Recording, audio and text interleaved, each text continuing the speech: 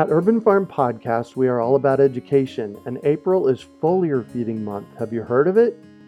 It is a super simple application of spraying liquid organic fertilizer on your trees and garden plants. The leaves, branches, and trunks are incredible at absorbing nutrients. And if your soil isn't great or your pH is off, foliar feeding is a quick and long-lasting fix to get your plants the nutrients they need. Want to learn more? Join us for our free online webinar on how to apply this amazing process to your gardens and fruit trees. Visit urbanfarm.org to sign up. That's urbanfarm.org. Greetings, urban farmers, gardeners, and healthy food visionaries. Farmer Greg here, and welcome to the 535th episode of the Urban Farm Podcast, where every day we work together to educate and inspire you to become part of your food revolution.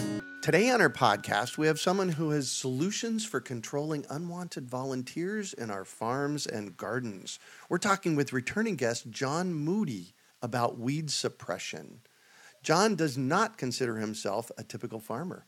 Farming and homesteading were not something he ever planned to do. Growing up, he enjoyed a varied diet of video games, cartoons, and processed food.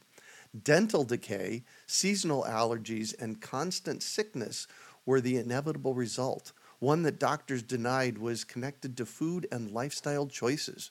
In his early 20s, he was waylaid by a duodenal ulcer, his body's warning that some things were dreadfully awry. Over the course of a year, he and his now wife, Jessica, completely changed their understanding of food, asking, what is food? How should it be raised, and how should it be prepared? This eventually led to moving out to the farm of their own and writing several books, including the Frugal Homesteader Handbook, the Elderberry Book, and Winning the War on Weeds. John, we got to meet you in podcast episode 116 in our early podcasting days. Welcome back to the show. Are you ready to rock weeds? I am. Thank you so much for having me back. Absolutely, and excellent. So can you bring us up to speed on what's been happening with you since we chatted last? So that was 4 years ago.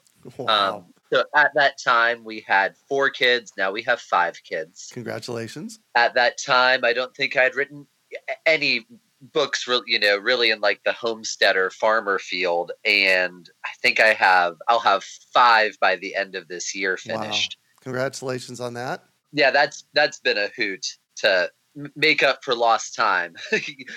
I realize like having kids and writing books are kind of mutually exclusive endeavors. Oh, yes. So it's been nice to get caught up on the writing side now that we're hopefully done on the having kids side of things. Right. Where in the world do you live? We're in Kentucky still. Oh, so we're still at the same property we've been at since, I guess it was around 2010, 2011 that we purchased this land. Nice. And tell me about the land.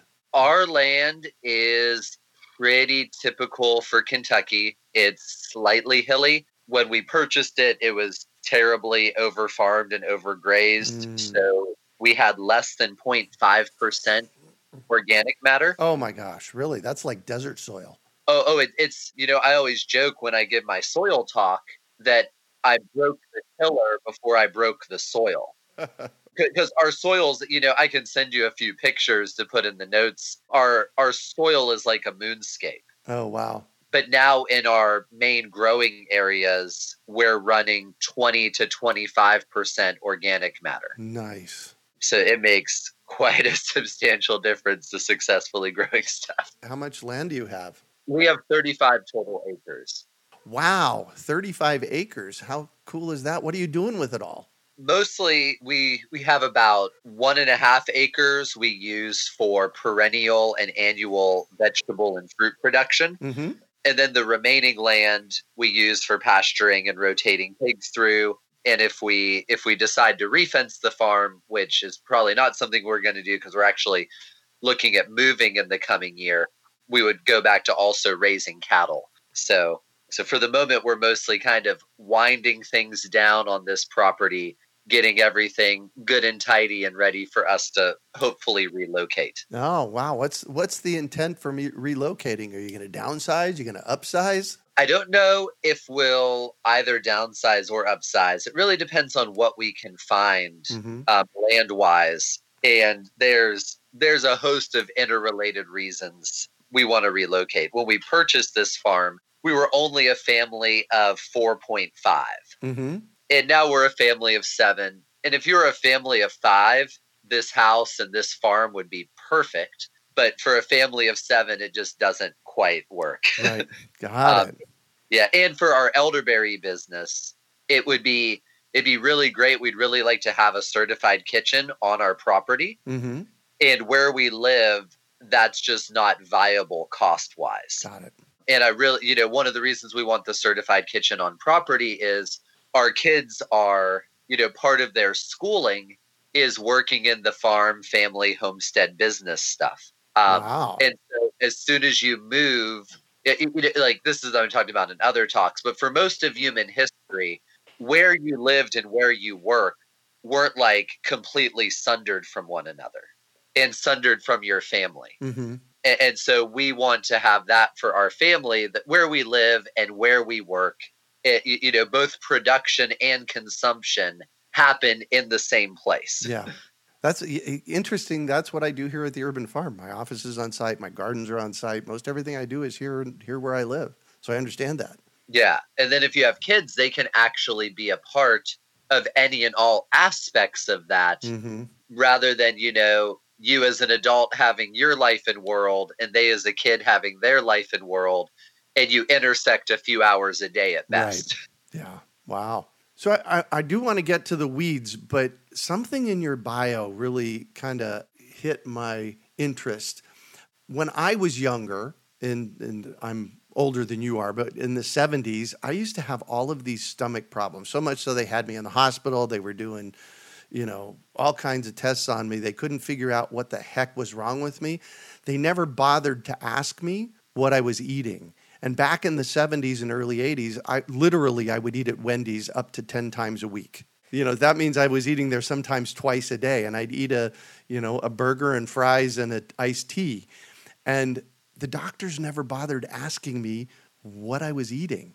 And it turns out in 1991, I stopped eating red meat altogether for a myriad of reasons, and my stomach problems magically disappeared. It sounds to me like you have a similar story. Yeah, I mean, I grew up eating, basically a standard American diet, mm-hmm. lots of refined carbohydrates, processed vegetable oils, low quality industrial meats and whatnot.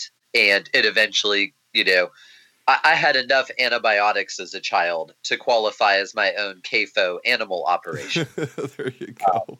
It's just, just ridiculous. And yeah, we went through a process when I developed the ulcers and stuff. We just completely rebuilt everything we thought and knew about food. Mm-hmm. So it was quite the journey. Like I always joke that we went all the way down the rabbit hole because we were like, the people shopping at Walmart and Sam's Club, to the people who now home birthed 5 children, Yeah.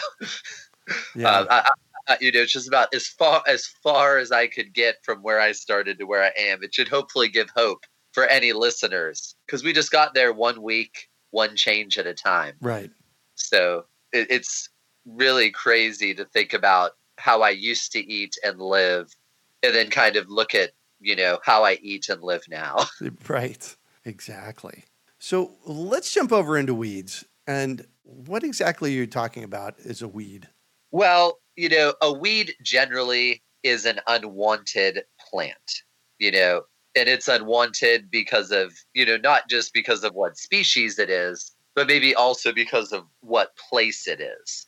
And so, and I don't, weeds are not a pejorative to me in the sense of we eat quite a fair bit of weeds. And there's a large number that we also use medicinally. Mm-hmm. And so, but we just want them to grow and occur in ways and places that are beneficial rather than bothersome.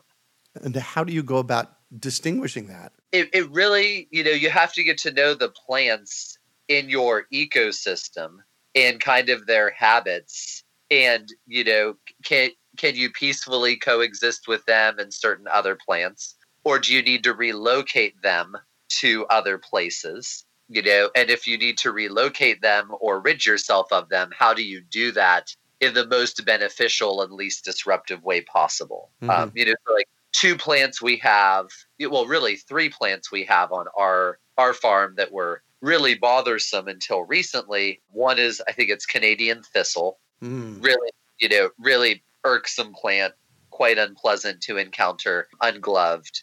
Then we have pigweed, which is in the amaranth family. And that plant is also just very, very unpleasant to deal with. And then we have prickly cucumber.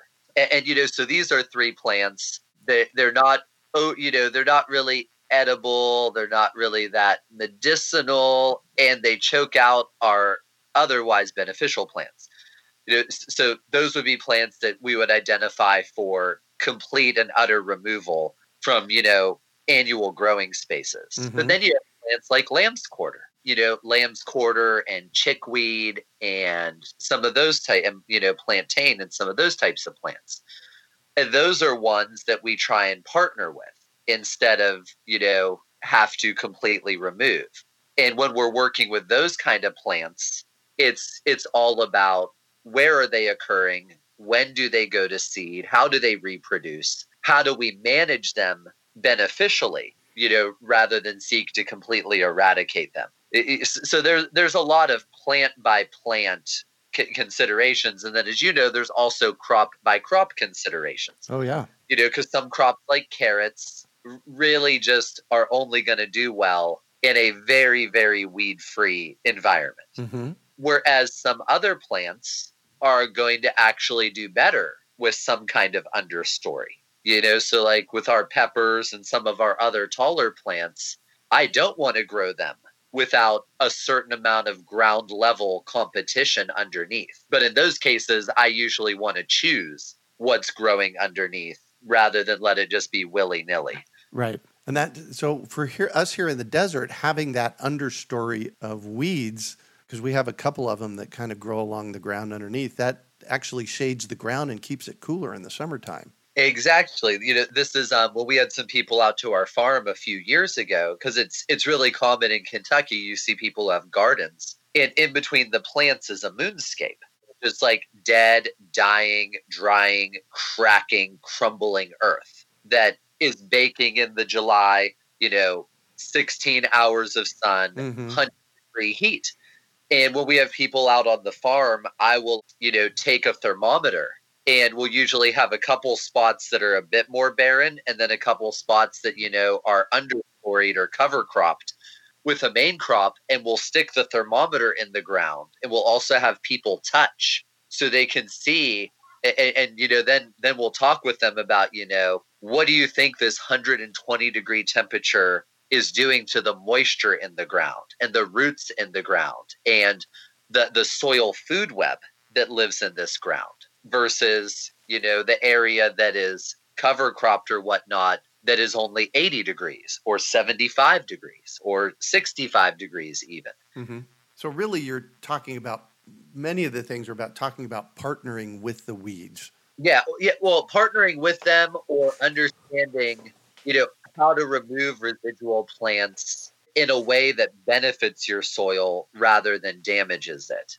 So again, there's a lot of, there's so many different techniques for weed control. And I really wanted to explore for farmsteaders and for homesteaders and small scale farmers, basically all of the major non-chemical and non-tillage based approaches. So what are they?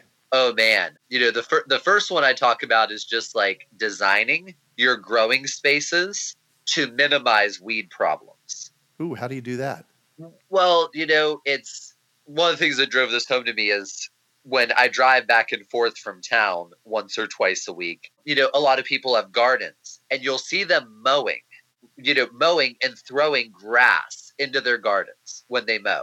Or just, so it's doing things like developing windbreaks or transition spaces from pasture or grass to your garden to minimize, the infiltration of grasses and other unwanted or unfitting plants, for that space and purpose. Or, fences. Fences are such an issue with a garden. because fences usually become completely overgrown and infiltrated by weeds and other plants. And then they, continue to spread and work their way in. Mm-hmm. So I have one whole chapter that just talks about, different design considerations, different strategies, like using windbreaks.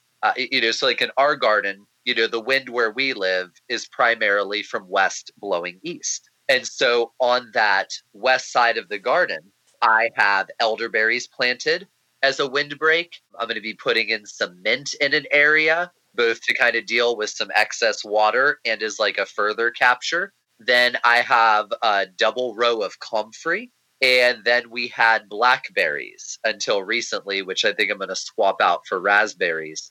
And so we had this tiered transition from, basically lawn pasture to deeply mulched perennials.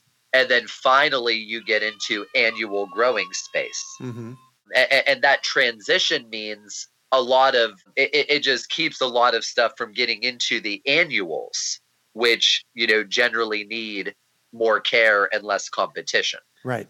So basically what you're doing is you're putting up a weed seed barrier between your pastures and your gardens. Yes, exactly. Whereas a lot of people just let the grass grow right up to the edge of their garden, and then they wonder why they have, so much stuff.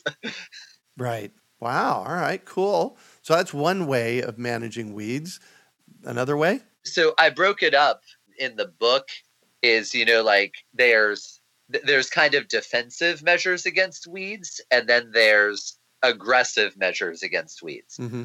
So defensive measures are like cover cropping, so basically instead of letting nature choose what grows alongside your plants, be intentional and selective, and you decide what's going to grow along with your plants. Mm-hmm. So cover cropping and companion planting, and because those are such great strategies for both improving your soil or improving, productivity of a space, at the same time. And really, like last year in our high tunnel, I did some experiments where I grew rows of cucumbers, and then right kind of tightly nestled underneath the cucumbers, I grew basil.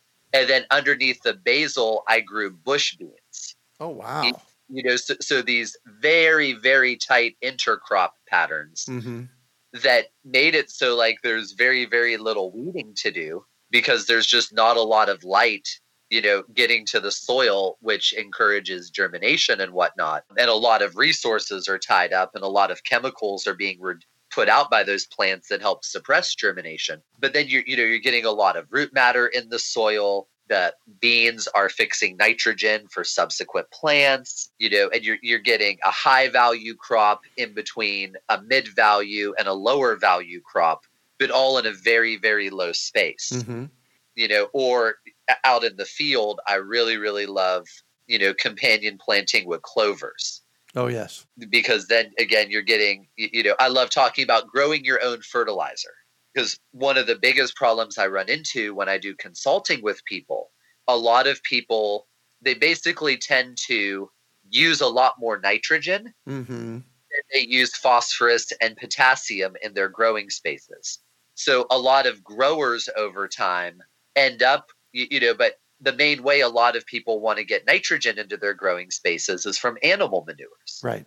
And this is a math equation that does not pencil out over time because you end up with elevated, of the NPK equation, you end up with elevated P and K and a deficiency of N, and your fertilizer only makes that worse. Whereas it's really, really important, not just in terms of, weed strategy, but in terms of regenerative management of a growing space to take advantage of nitrogen fixing plant species, both the ones that are edible or food producing, or the ones that just can serve as cover crops or other roles to keep your soil in balance and not create these kind of nutrient imbalances that become difficult to fix. So basically you're talking about creating your own nitrogen fertilizer by planting nitrogen fixing plants? Yeah, and using them to suppress weeds at the same time. Oh, nice. Man, that is permaculture in action. Yeah, well, and it's also just like I have 5 kids. Life is already busy and difficult. I Right? don't want to create other problems for myself. Yeah. So whenever nature offers solutions, I'm always a big fan. Yeah.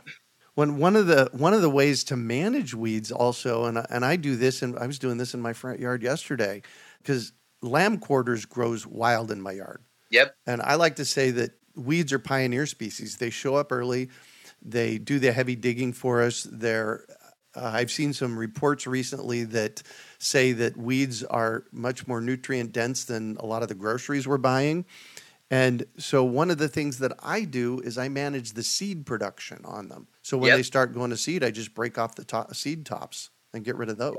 Yeah, or I talk about in the book, like with lamb's quarter in our area, it will not go to seed generally until sometime in September. Mm-hmm. So we'll manage it just by scything it back, keeping it cut back or whatever, until it actually becomes a risk of going to seed on us. And then at that point, we'll do something more permanent to get rid of it. If for some reason it's still persistent and a danger of going to seed. While there's other species of plants, especially grasses in Kentucky, that we never ever give any opportunity to go to seed, because as Elliot Coleman put it so eloquently, 1 year of seed is 7 years of weed.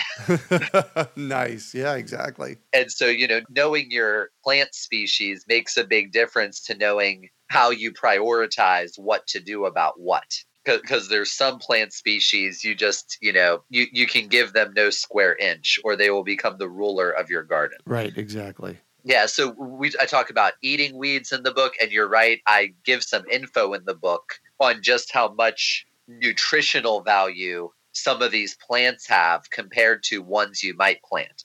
Because I think lamb's quarter is something like 3 to 6 times more nutritious than spinach. Wow. And like in Kentucky, spinach is very finicky to grow. Mm-hmm. And as you point out, like lamb's quarter just grows like wild. Right. So another line I heard recently, I think Joel Salatin shared it, but it's by, I think Darren Doherty, is he goes, we need to stop, he goes, we need to stop planting and trying to grow things that want to die. And we need to stop killing things that want to live. Wow. Right. In terms of like an agricultural methodology. Mm-hmm.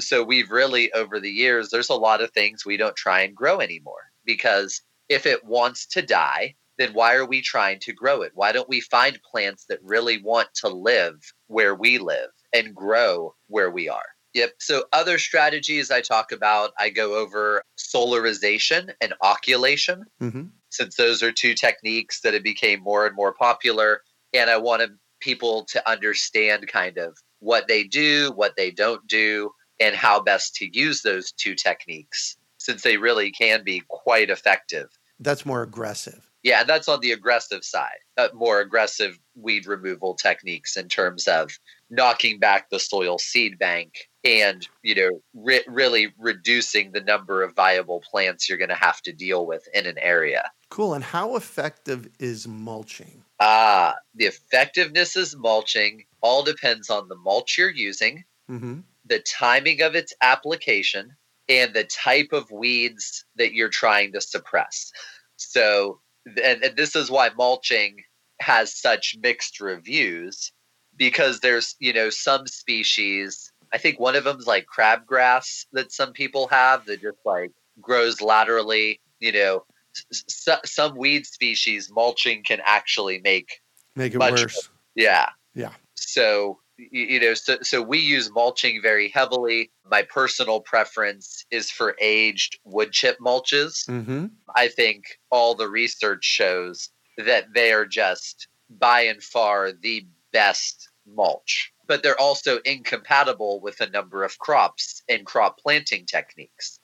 So one thing I explore in the book is your choice of weed control is informed and constrained by the choice of plants you want to grow and how you're getting those plants in and out of the ground. So, the example is like, you can't wood chip mulch beds that you're going to plant carrots into generally. And you can't use something like a paper pot transplanter into a wood chip mulch, and so the tools you're going to use in your garden and the plants you're going to grow are going to require you to have a flexible approach to what weed control methods you use. Mm-hmm. I often tell people that gardening is one great big grand experiment, and I can share with you what has worked for me, which will give you a leg up on figuring out what might work for you, but then you have to go figure it out. Oh, exactly. Because, I have people only a few miles from us, and we cannot grow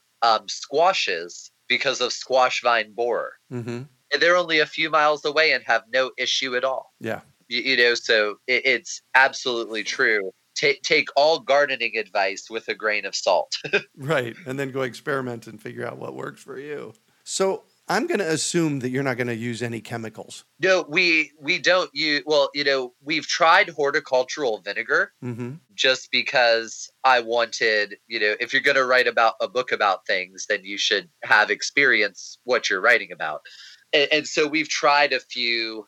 We've also tried some of the homemade weed control sprays that are like vinegar, Dr. Bronner's soap, Epsom salts, and whatnot. So we've tried some of those non-persistent, organic approved type chemicals. And I discuss those in the book, but I generally don't find them overly effective for the cost and time investment. They work really well, like if you're maintaining cracks in a concrete patio or, a brick path or something. Right. But in your growing spaces, I've been pretty unimpressed. That's a good way of putting it. So by those, especially again, compared to like well-timed occulation, well-timed solarization, well-deployed, biomulches, cover cropping and other things. Do me a favor. You've used that word twice now, occulation. It's a word that some of our listeners might not be familiar with, and quite honestly, nor am I. Tell us what that is. Yeah. So if you're listening and you guess that it's related to the word occult, which means dark, you're a winner. Ah. So occulation is basically when you cover the ground with a dark, generally black tarp of some kind. Mm. And you usually do this. One of the reasons a lot of growers like occulation is you generally do it off growing season. Right. For those who actually have an off growing season. So like here in Kentucky, I would be oculating January, February, March outdoors, into April. And what happens is, you do whatever prep you need to do to the ground and you install your tarp over the ground, and the tarp traps moisture, but it also warms the ground, and that causes, seeds to germinate. Mm-hmm. But when they germinate, they subsequently suffocate and die because there is no light, there is no air. So it's and the other nice thing with occulation is it warms the soil for you, so you can get a couple week up to a month bump in terms of how early you can transplant. Oh, right. So it's a really, it's a technique that works with the soil rather than against the soil. All you're doing is tricking plants into germinating at a time when they'll have no hope of actually making reproducing. Yeah. So this is the kind of the opposite of solarizing then, because we solarize our soil here sometimes in the desert, but we do that in the summertime, and basically we're cooking the weeds. Yep, exactly. Yeah, so solarization, and people sometimes use the words wrongly, but in solarization, you're using clear, usually greenhouse grade plastic to allow and capture as much incoming solar energy as possible to raise the temperature of the soil temporarily, which one will sterilize any seeds in the top few inches of soil, rendering them unviable. But solarization also has some benefits if you're dealing with certain disease problems in your soil. Oh, yes. So, and then I know in California, a few large-scale organic growers of different crops are using a technique called biosolarization, where you will incorporate a tremendous amount of biomass into the soil first, and then you will solarize it. So you basically get composting action plus solarization, and you can eliminate, all sorts of problematic species of nematodes and a number of soil-borne pathogens and diseases this way, while really restoring and improving an area of soil at the same time. Wow, that's a cool idea. It's really neat because, they're doing it with, like some of the waste streams they're using to do this are, like the shell nut industry in California is a huge industry. Mm-hmm.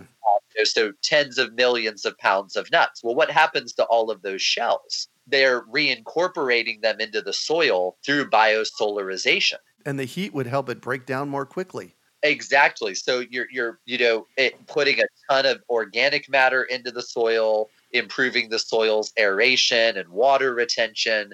So obviously biosolarization isn't a technique that you do all the time, but it's a technique to consider if you have some marginal or poor land that you're wanting to put an orchard into, mm-hmm. or something similar. It's a really neat technique to consider if you have to improve your soil anyway, and you also need to remove, you need to transition from pasture to orchard or something. Wow. And who would have ever thought in a weed book we'd be talking about biosolarization? Well, I tried to cover them all. Nice. Nice. So tell us a little bit more about your book and what it's called and where we might be able to find it. Yeah, it's called Winning the War on Weeds, and you can get it at my website, which is johnwmoody.com. Perfect. And you recently did something that's really cool that I'm hoping maybe I can attend this next year, and that's called your Rogue Food Conference. Tell us about it. Oh, goodness. So about 3 or 4 years ago, I was at a Mother Earth News Fair, and Joel Salatin and I were having lunch together.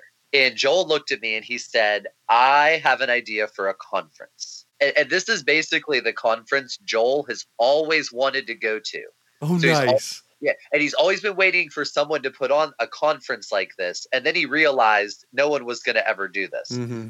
So he convinced me to do it. Nice. And basically, he wanted a conference that was all about circumvention rather than compliance with the out-of-control food and farming regulation in America. And so that's what the Rogue Food Conference is. It is all these people who have innovated around the roadblocks to doing local sustainable food and farming. Oh my gosh, really? Wow. Yeah. And so there, one of the ladies who spoke, she started a food church.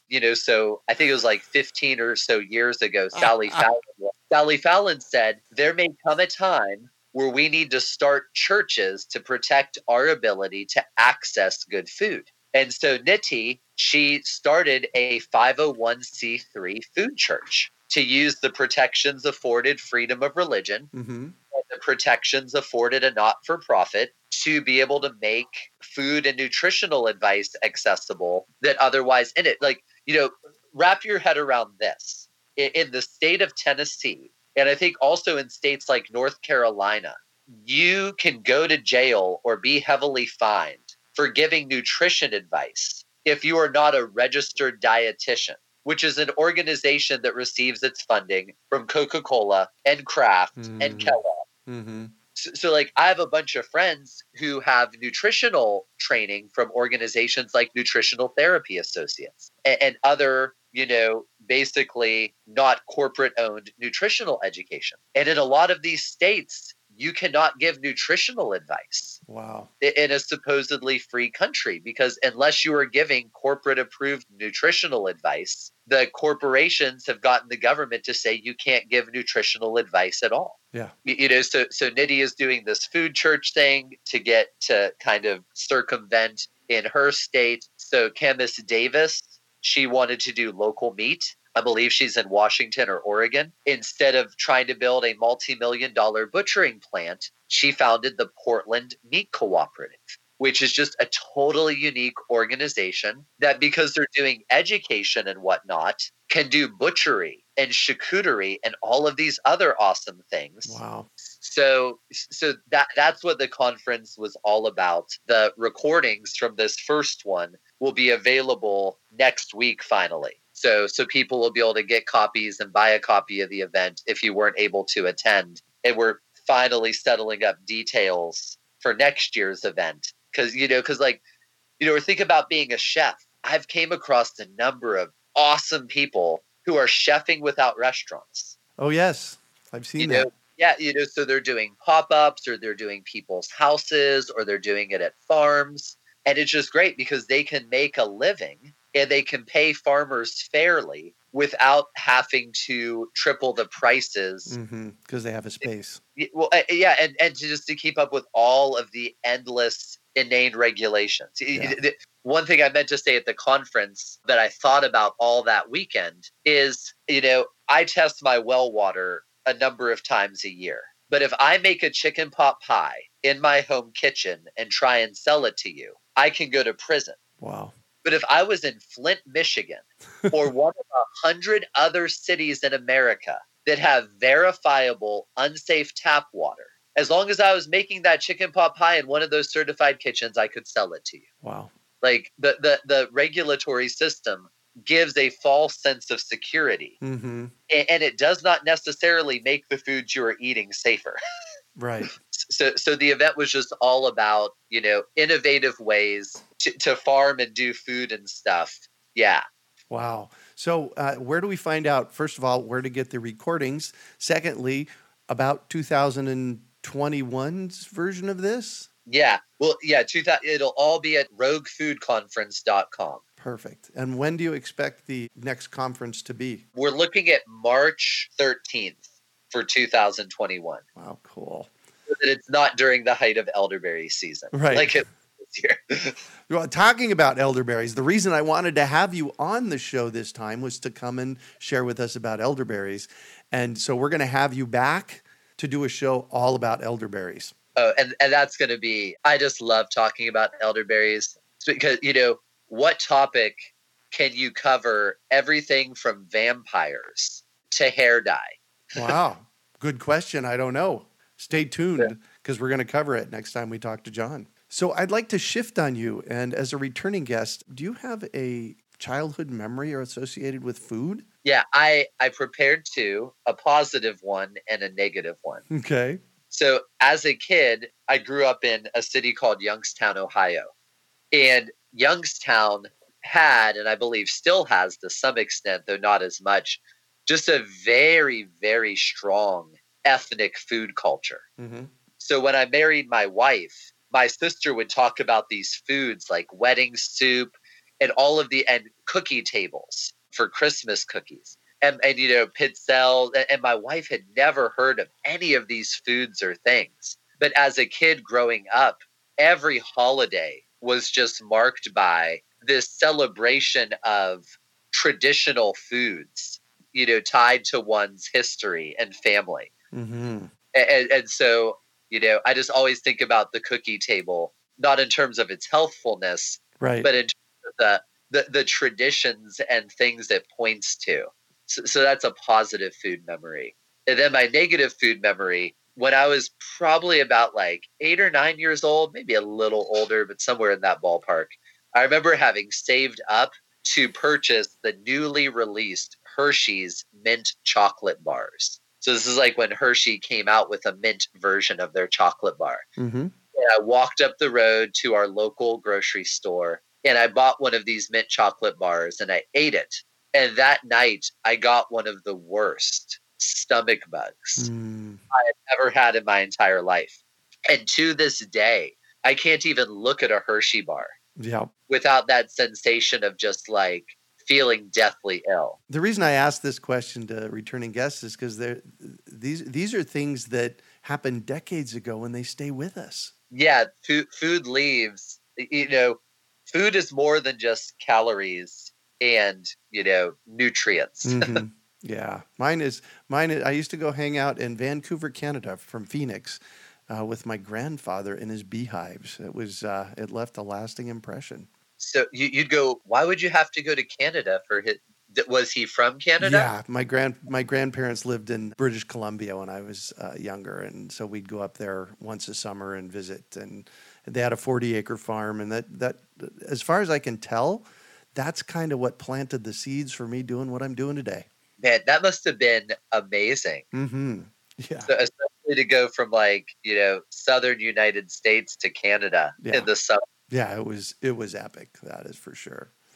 Well, thank you so much for joining us on the show today, John. Oh, thank you so much again for having me. I can't wait to come back, and we will have a fascinating time talking all about elderberries soon. Elderberries. And you know what? Before the conference next in 2021, we should have you back talking about the Rogue Food Conference as well, and we'll do it in plenty of time so that people can get tickets if they want.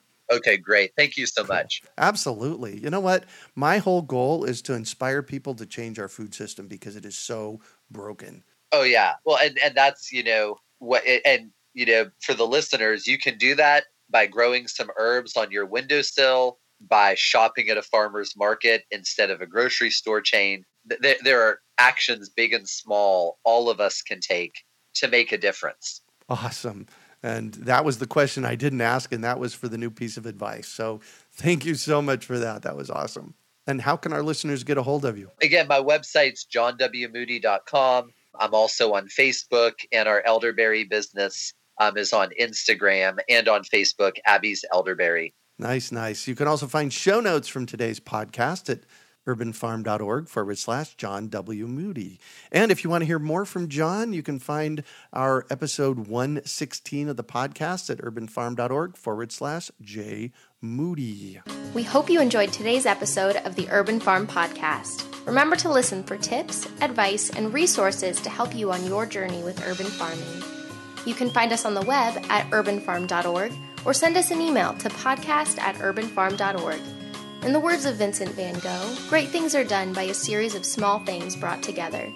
Be encouraged that with each lesson learned and skill developed, you are one step closer in the direction of your dreams. One of the first things that many of us learn when we start to garden is how to water and fertilize the soil. But there is an exception to this rule, and it's called foliar feeding. You should foliar feed, or water the leaves of your plant with liquid fertilizer when you want certain nutrients to be absorbed better. Not only are the leaves great at uptaking liquid fertilizer, if your soil isn't very good or your pH is off, foliar feeding can help your veggies and fruit trees quickly get the nutrients they need to thrive. If you're ready to start foliar feeding for maximum growth, yields, and quality, head on over to urbanfarm.org/feed the leaves to see our selection of foliar feeding products. That's urbanfarm.org/feed the leaves.